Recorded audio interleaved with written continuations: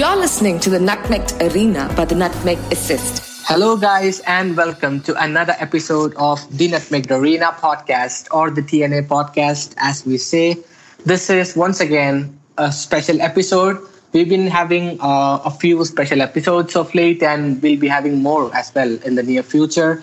And this one's gonna be another bumper one. And I'm joined, as usual, by my co-host, Chris.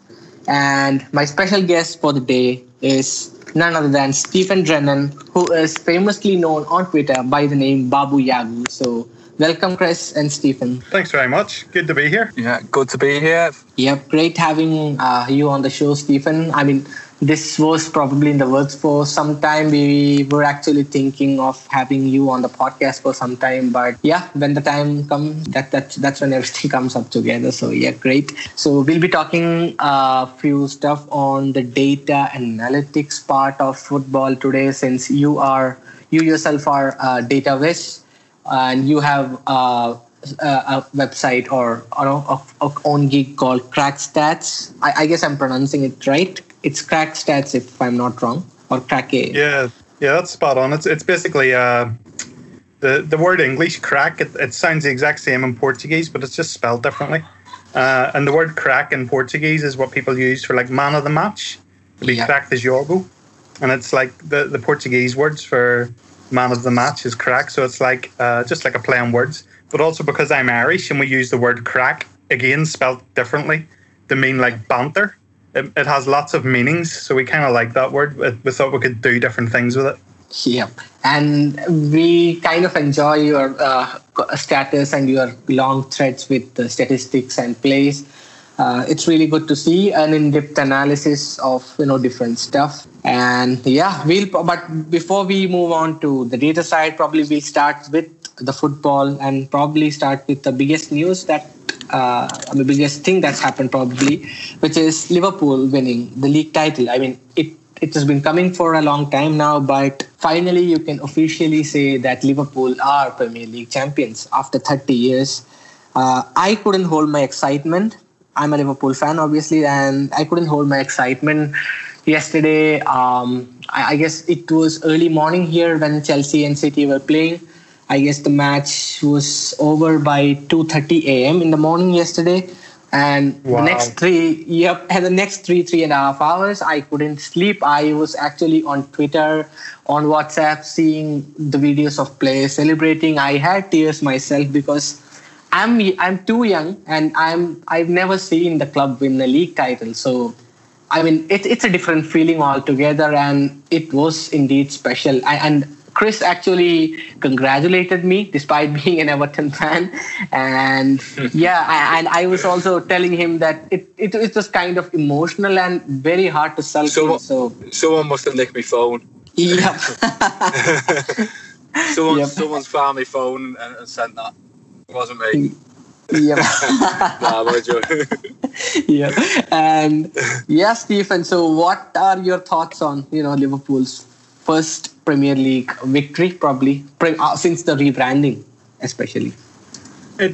It's kind of weird for me. It kind of hasn't sunk in yet, really. I mean, back in March when the whole pandemic thing happened, and football's always been my escape in life for like anything at all that's going on. I had like really hard years in my life, and football was always the thing I used just to escape from it. So when I lived in Ipswich, for example, as a season ticket holder at Ipswich, and then going along to the football, I would go along to their youth football games. I would go along and watch them train if I could. I'd go and watch Sunday league games in it and around the city. And so whenever the whole pandemic thing happened in March, it was kind of like the thing that I always used to escape from real life whenever real life was going a bit weird. It just wasn't there anymore. And you don't want to think about football because it just seems really selfish or disconnected from what's happening. Like, it doesn't matter. It's just football. But when the world was all just turning to shit around you and you just wanted something to escape from it for like half an hour, 20 minutes a day, or a few hours at the weekend, and it isn't there anymore, it kind of just made everything feel a lot worse. Even though it shouldn't, again, because it just doesn't matter, it's just football, but it just did. And then your mind wanders to the whole, if the league gets cancelled and What if we don't win it? And then you feel bad thinking about it, because you're like, this doesn't matter, people are dying. But you can't help it, because that's always the thing that you think about whenever you try to escape from the fact that people are dying and the whole world's going a bit crazy. So it's still taken me a moment to realise that it's happened, because so much has happened in the past few months that I kind of haven't dealt with that either. I haven't dealt with the fact that, like, I don't know, like 500 million people have died or whatever in the world. It's crazy. When you really think about it, like, it's crazy and it doesn't matter. And so I haven't really allowed myself the freedom to get absolutely carried away by it. But watching the videos of, like, Jurgen Klopp talking and seeing him break down, I was crying as well, because it's just like, the whole thing's just been overwhelming. Like, it's not just the emotion of Liverpool winning it, it's the whole thing. This year's just been an absolute nightmare, and it's like, having that one little bright spark is huge. It's absolutely huge. And I'm happy it happened, and I'll probably set aside some time to properly enjoy it and celebrate it. I'll watch back, like, all of our games or something, or highlights or something when the football stops, but it still hasn't really sunk in yet.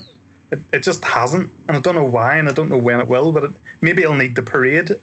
I'll need to watch the parade, and that'll be the moment, but I haven't had that moment yet. So it's kind of surreal a bit at the moment still. Like, it's still a bit like it's a dream, you know? Yeah, and I guess it's gonna be I guess we're gonna have to wait a bit, or probably a little long, before we can have the parade. I mean, Chris is basically from Merseyside as well, and probably he can give a better picture of what's happening on Merseyside. Yeah, well, I mean, hopefully, again, I'll speak with me non-Everton head on here. But yeah, I mean, hopefully the parade can be arranged for the club and the fans as soon as possible, so then circumstances such as last night can be avoided, really. So, but I mean, talking about it from a purely football perspective, it's been a long time coming, and touching on some of the points that Stephen has made there, given the situation with the pandemic and the fact that Liverpool was so close before the pandemic, the lockdown happened, before football stopped. I think there'll be a lot of people feeling the same as what Stephen has there, with the sort of the relief and the emotion of just finally getting it done. I mean, at one point it might have even felt like it weren't going to come. Not because of the football itself, because Liverpool, it was always a matter of when, not if. Certainly from, say, December onwards. But given the lockdown and the football was stopping, it was always and the uncertainty of what was going to happen or how the actual game was going to come back.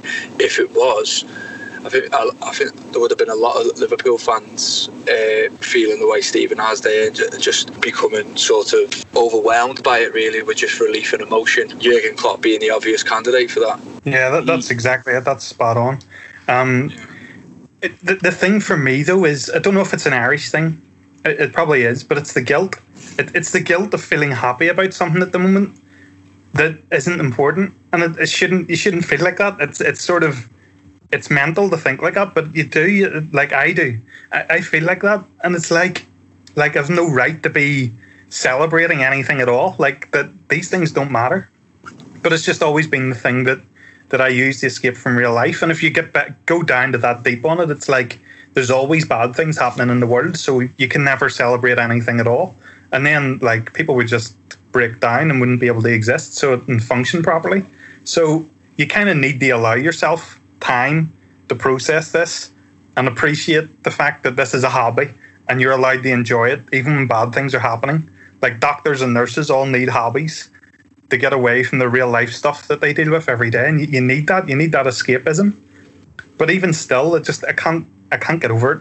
I can't, not yet. I will. I've saved all the videos when I do, but I haven't got over it yet. That guilt feeling. Do you think, Stephen, then Liverpool have been unfortunate to have won the league when the pandemic has actually set in? Do you think they've been unfortunate in that regard? And it will be, obviously, from a football perspective, no one can take anything away from the club. I know people will always joke about it. Oh, right, well, yeah, it was only a 29-game season, and then it was 9 friendlies or whatever else people will joke about. But, I mean, realistically looking at it, I mean, the season's still going to get completed. It's still a 38-game season, and Liverpool were that far ahead anyway. It was always like they were always going to win a league at some point. But the fact that it has been delayed, and the fact that COVID-19 was so serious, obviously not just in Merseyside or the UK, but around the world, that the club or Liverpool Football Club have actually been unfortunate that they have ended their title wait now. Yeah, I kind of, there's two sides I see to that. It's basically the first one from a sporting perspective and how devalued it is and all of that. Ultimately, that probably won't matter in the future, but in the right now, with all of the conversations going on, it's difficult. And I think if Liverpool hadn't have been in a Champions League final and then won a Champions League and then got 97 points last year and then just steamrollered the league this year, it's kind of, nobody can deny that's the level they're at the moment. If you're that consistent for like 2.5, 3 years, people can't say you don't deserve it. Everyone knows that they do. Yeah. If it had worked out a different way, if it spawned it it came out of nowhere, like 2013-14, that just came out of nowhere. So if it was like that, it would have probably felt differently. But I'm not really bothered about those arguments at the moment. Yeah. But the other thing I think about it as well is, in a way, it's kind of the perfect year for Liverpool to win it, because this has been such a hard year. And I've got loads of people I follow on Twitter and people who follow me, and I interact with them, and I can see that in Liverpool it's been especially hard.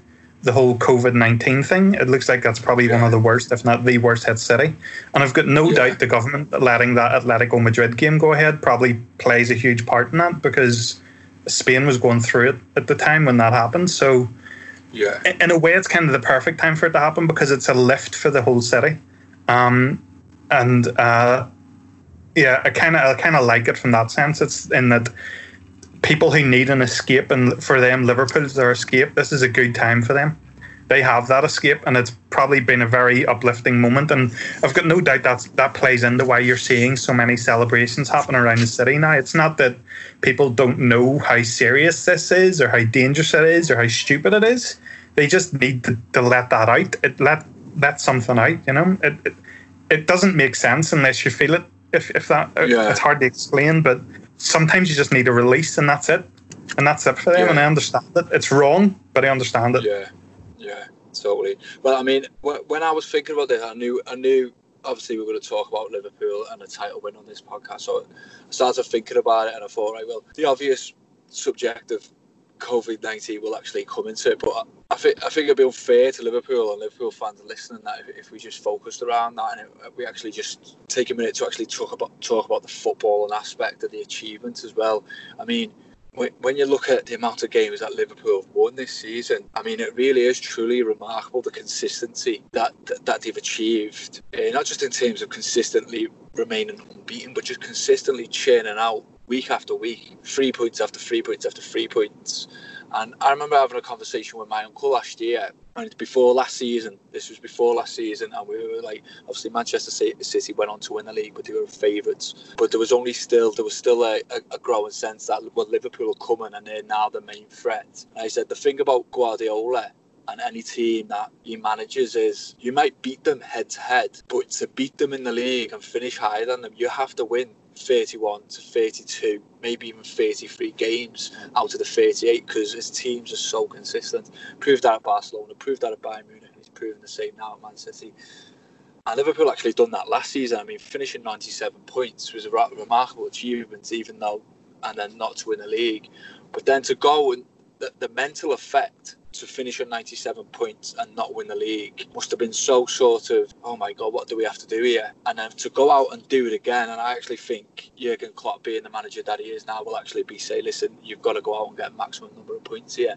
Easily, I think, what's the maximum tally that Liverpool can finish on? Is it 106 points this season? It's 107 now. 107 points. I mean, to go out and win that amount of games, given the season that they had last season and didn't win the league, it's just relentless, really. That's the best way to describe them for me. Relentless, but in a winning sense. No, I agree. No, it's remarkable. I remember during the course of the season, trying to describe the difference between Pep Guardiola's team and Liverpool's team. Sorry, during the course of last season. And basically, the way Guardiola coaches his team, it's very rigid and strict in terms of players having certain positions they need to be in in each phase of play. Yeah. And that's the sort of difference from them and Klopp, is that Klopp's teams are more free to sort of move around, lots of positional rotation. It doesn't matter where you are in the pitch. Whenever you fall into a certain position, that's your role and you have to function in it. And it means that Liverpool are kind of very good at finding ways to solve problems on the pitch, because they're all used to playing in the different roles and having to do different functions at different times in the game and stuff. Whereas with Guardiola's team, it's kind of, he has a process, and he coaches them to do that process absolutely perfectly. And what happens with Guardiola teams is that process, and with the players he has, teams can't really stop that. But on the odd occasion that they do, they seem to have a real problem with it, because they can't flick a switch to do something else. It's like, well, no, this is our process, and if it's not working, we don't have a different process. So I compared it to basically saying Manchester City's a gold-plated hammer that treats every team like a nail, whereas Jurgen Klopp's team's like a Swiss Army knife. They've lots of different ways they can play, and they can change who's in midfield to play a different way, whereas Guardiola's way of playing is set, and teams can't really live with it. But I think that's probably maybe why they struggle in the Champions League more, is that whenever they face teams that can match their quality, and then it comes down to just the little things that happen in games, little moments that can go either way. And Manchester City don't really seem to have a way of dealing with the setbacks as well, I guess.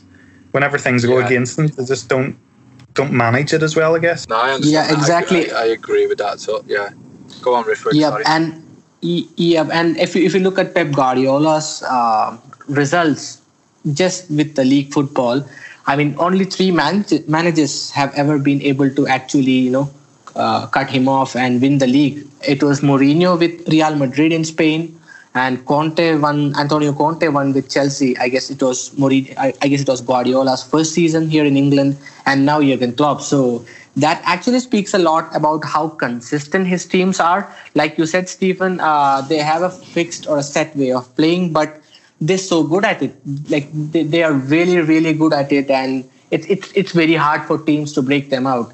And like you said, when they are in full form, I don't think anyone can stop them. But when things are going wrong, you see them struggling a lot. And I think one of the main reasons why they struggled this season, when the season was about to start, I was saying this to a lot of my friends and also on Twitter, that City are definitely going to miss Vincent Kompany's presence. Even if it's not on the pitch, I was definitely sure that they're going to miss Kompany's presence, at least in the dressing room, because he was such an impactful leader. He was such a vocal presence as well in the dressing room or on the pitch as well. And I was very sure that they're going to miss him. And they did miss him. I know that Aymeric Laporte had a long injury and they struggled defensively. But it is definitely there to be seen that they miss Vincent Kompany. So I guess that's one of the reasons as well, probably why they've had the season that they're having right now. It's quite underwhelming, definitely, because of the quality of the team that they have. They have immense quality. Even, if you take out the first 11, if you look at the bench, they still have a top team there. So, yeah, I think they've kind of been underwhelming this season. Yeah, it's the thing as well about it's lots of little things accumulating, lots of little problems that just accumulate for a team, and if you don't solve them, eventually there's like a tipping point where they all add up to a problem that you don't have a solution to. So I remember I was looking at the data a while back for an article, and Liverpool have something like recover more than 80% of the points once they go behind.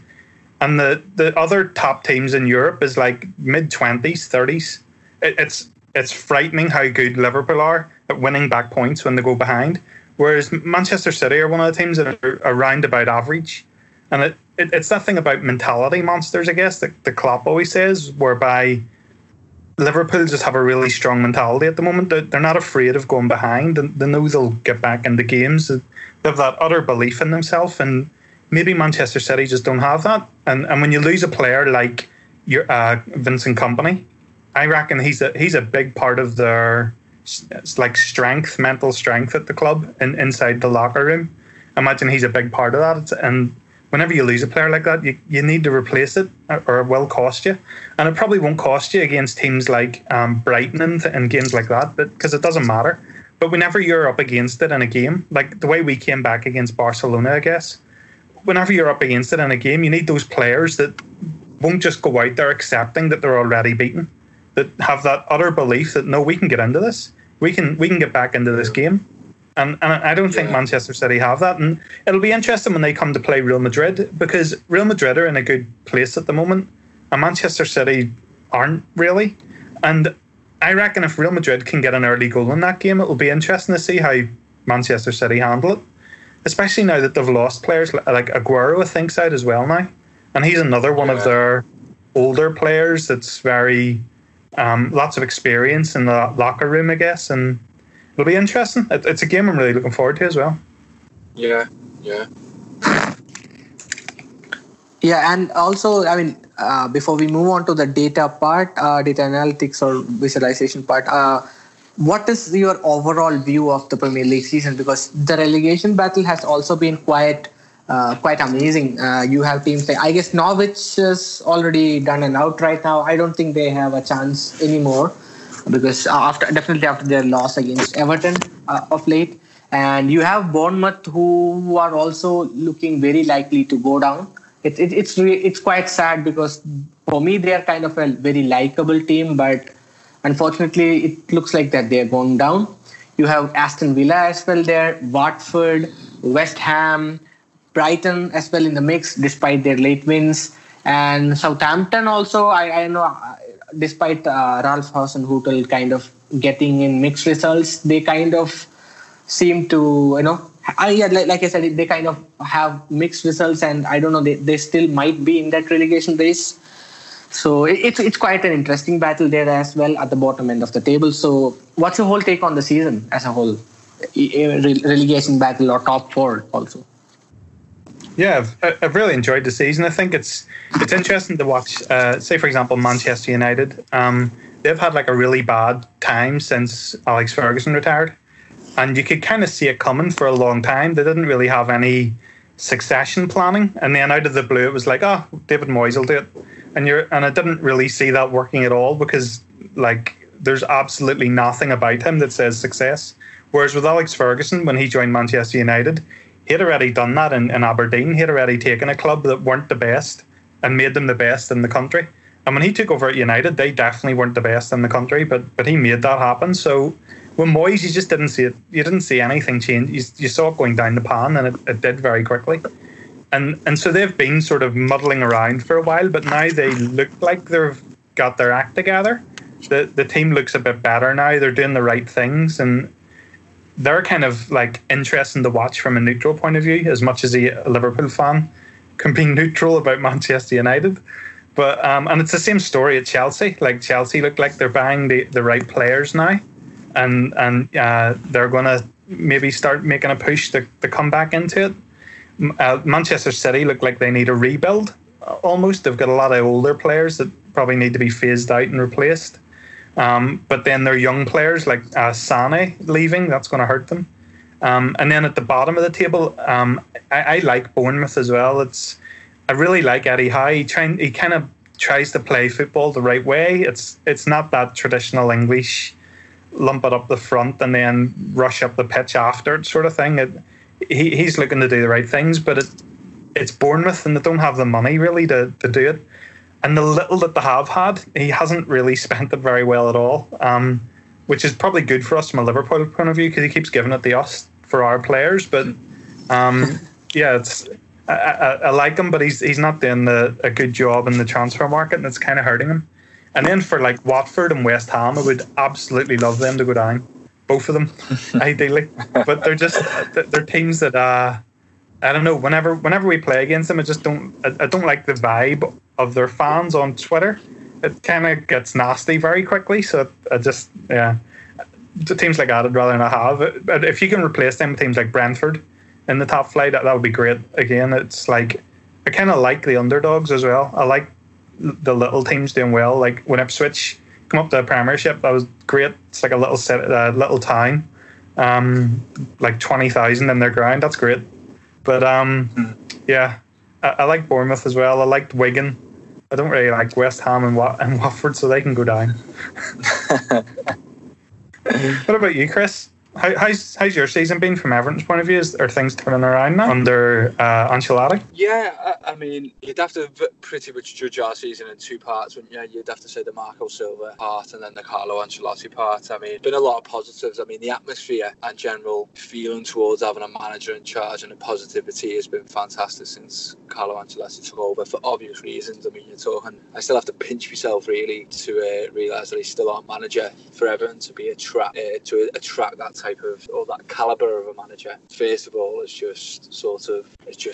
brilliant. I mean, we're seeing, I think from a playing point of view, tactically, we're seeing a lot of improvements, even though individually there's still some serious rebuilding that needs doing. I think obviously the first part of the season was underwhelming, but easily predictable given the way Marco Silva just to play. He just didn't inspire me with confidence whatsoever. Tactically, the way they were playing and what happened at the beginning of the season, I knew was coming all summer. No matter, I know there'll be Everton fans out there that sort of say, well, we finished last season strongly, but we saw that a big part of the way that we played in Idrissa Gana Gueye and didn't replace him. And then when you replace a player that effectively, okay, is not no natural superstar, but is so good at stopping the other team playing, and you don't replace them like for like, but then you don't change the formation, then that was a big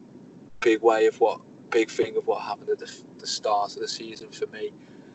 But yeah, since Carlo Ancelotti took over, again, this is a big job. This is not going to be fixed in one transfer window, or one summer. So I think Everton fans, even though the right to be positive that Carlo Ancelotti is in charge, I think if they suddenly think that we're going to start challenging for the top 4 next season, then no, that's not going to happen. I think we still need 1, 2, maybe even 3 windows. He's on a 4.5-year deal, and I think it will literally take 4.5-year deals. But hopefully they can. I don't think it's about. I think the big thing with Everton at the moment, or what's gone wrong for them over the last 4 years, it's not spending the money, it's spending the money wisely. And if they just go out and get 2 players, but 2 players that actually improve the first team, as opposed to 2 players that can come in, like say for example, I'll give an example, Fabian Delph. Now that might have made good. People at last summer seemed to think that was a good buy because he only cost 8 million and he come from a winning team.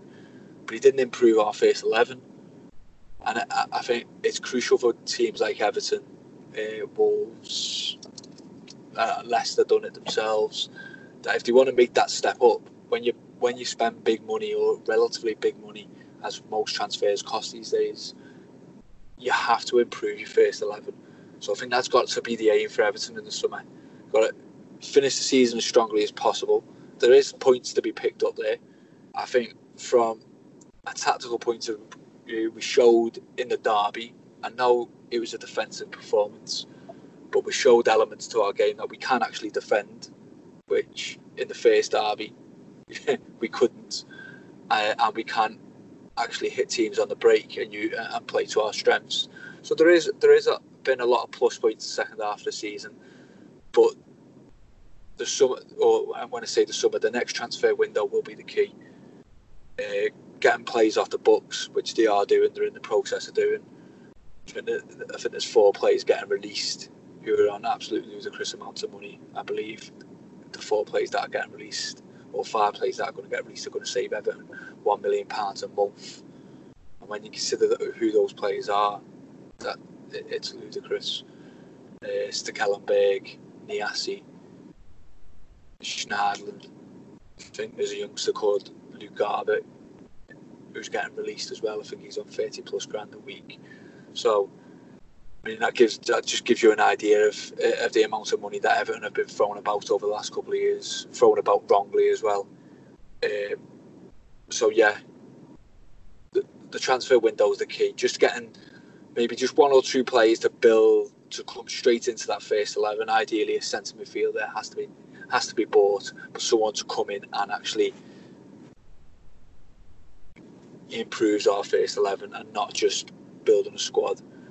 It always makes me laugh when you've seen West Ham doing it a lot over the years. You've seen Everton do it, Newcastle have done it times, even Tottenham have done it times.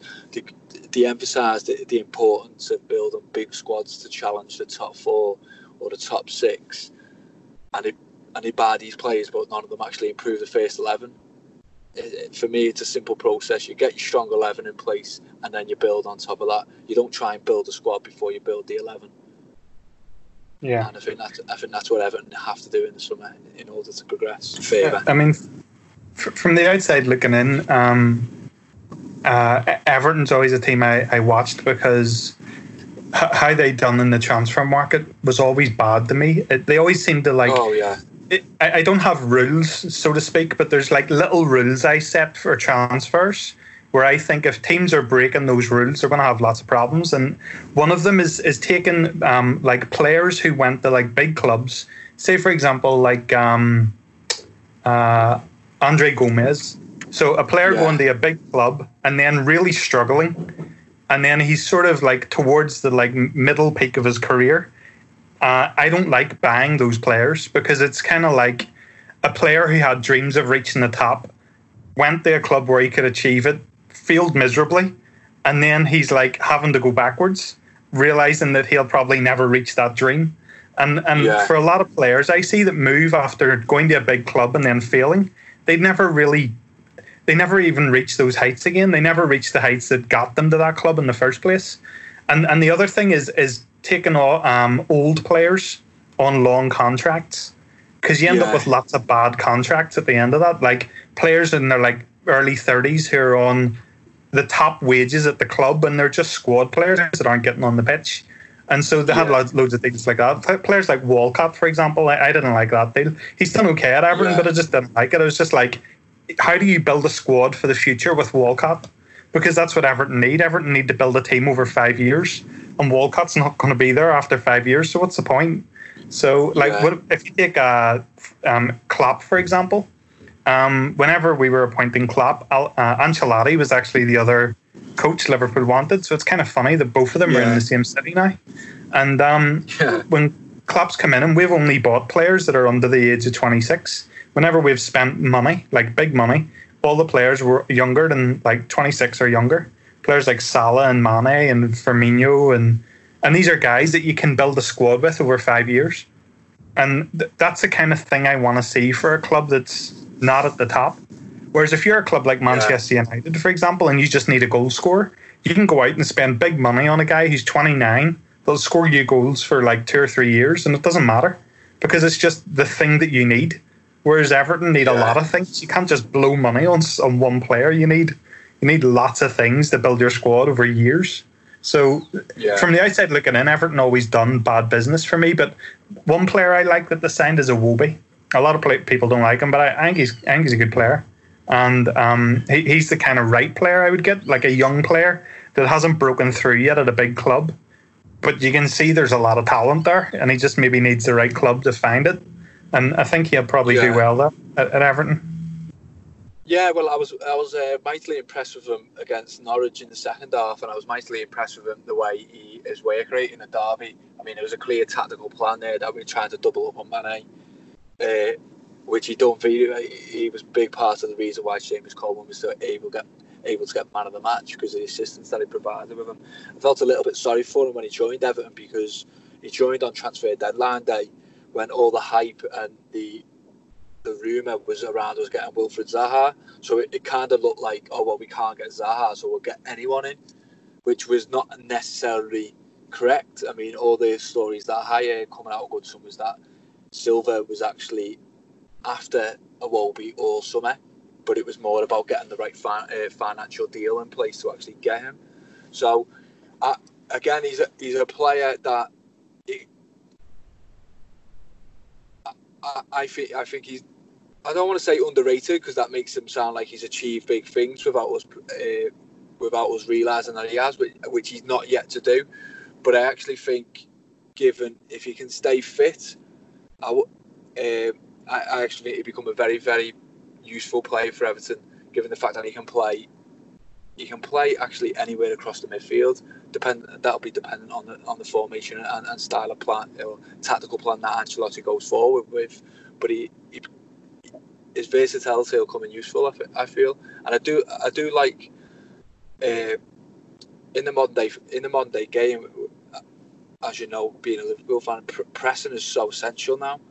The way teams play or the way teams press, and he actually does it. I've been a Goodson a number of times, and sort of focused on watching him, on what he does off the ball, and he doesn't just close play down. He actually presses correctly, in the sense that he knows how to press, he knows where to position his body, he knows how to force the opposition down to only one option. But obviously, he needs the rest of the team to do that correctly around him as well. But I think there's definitely something to build on with Iwobi. He's not a player that I would actually like to see leave anytime soon. And there's not many players that I could actually say. There's only a handful of players in Everton's squad that I would actually be disappointed to see leave if they did leave, and that he would be one of them, as opposed to the rest of them who you mentioned there. Theo Walcott, I think if the right financial deal is in place, he will leave Everton. Yeah. But could I just ask though, Steve, just moving that on, I mean, given your expertise and data, and just switching the conversation back to Liverpool, have you noticed any major statistical data changes from Liverpool this season to Liverpool last season, and the way they've played? It's an interesting question. I haven't actually looked at it in that sense, but little things are different. Like I was looking recently at, for example, how many tackles teams make, because there's this kind of belief on Twitter, I guess, that tackling is a good thing. So, like, for example, Aaron Wan-Bissaka makes the most tackles in the league, and therefore that's a good thing because he's a defender. But I was looking, and the teams that make the fewest tackles are the teams that are doing well. And it isn't based on possession or anything either. If you plot it on like a scatter graph, there's no line there based on a correlation between possession and the amount of tackles the team's making. It's almost like a conscious choice from the team to not try to win the ball in that way. And so it looks like Liverpool are trying to press teams more into making mistakes and playing like balls that can be picked off by like interceptions or passes to people who aren't ready to receive it, and they're going to lose it as soon as they win the ball, rather than trying to rather than needing to dive in, I guess, rather than like taking yourself out of the game. It's basically a way to keep their structure and shape always in a good way. And I don't know whether that's a change in personnel. For example, Milner is a player that always made a lot of tackles in midfield. And so if you take Milner out and you have a player like Keita or Alex Oxlade-Chamberlain, they press a lot, probably as much as, or if not more than Milner, based on the data. But they don't have as many tackles, or at least they're not dribbled past as much as Milner, I guess. So I think that's something that we're looking at, is trying to keep our midfield in the game as much as possible. But then outside of that, you've got Fabinho, who makes more tackles than anyone. So like against Crystal Palace, he made like 6 or 7 in one game. And against Red Star Belgrade earlier in the season, I think it was like 10 or 11. So he's like the antithesis of what the direction the rest of the data is going in. So it doesn't. It's kind of interesting, but it comes down to the thing I was saying about roles. Like players have roles in teams, so there might be a guy that you're trying to funnel everything into, so he can just like ambush people as soon as they receive the ball and take it off them. And that's something else I see a lot of from Liverpool at the moment as well. A lot of pressing is about the thing you said about deciding where the player that has the ball can pass it to. So you like angle your run so you block off an option, and then you run in a direction that you want them to turn towards, and then if someone else is reading that, he can ambush the guy as soon as he's going to pass it, because you've only given one option. So I posted on Twitter the other day an example from the Arsenal game of their young forward, whose name escapes me at the moment, but he ambushed the goalkeeper by curving his run, shutting off one option, and then sprinting at the guy so he would put his head down because he was worried about losing the ball. So he wanted to make sure he got a good first touch. He looks down at the ball.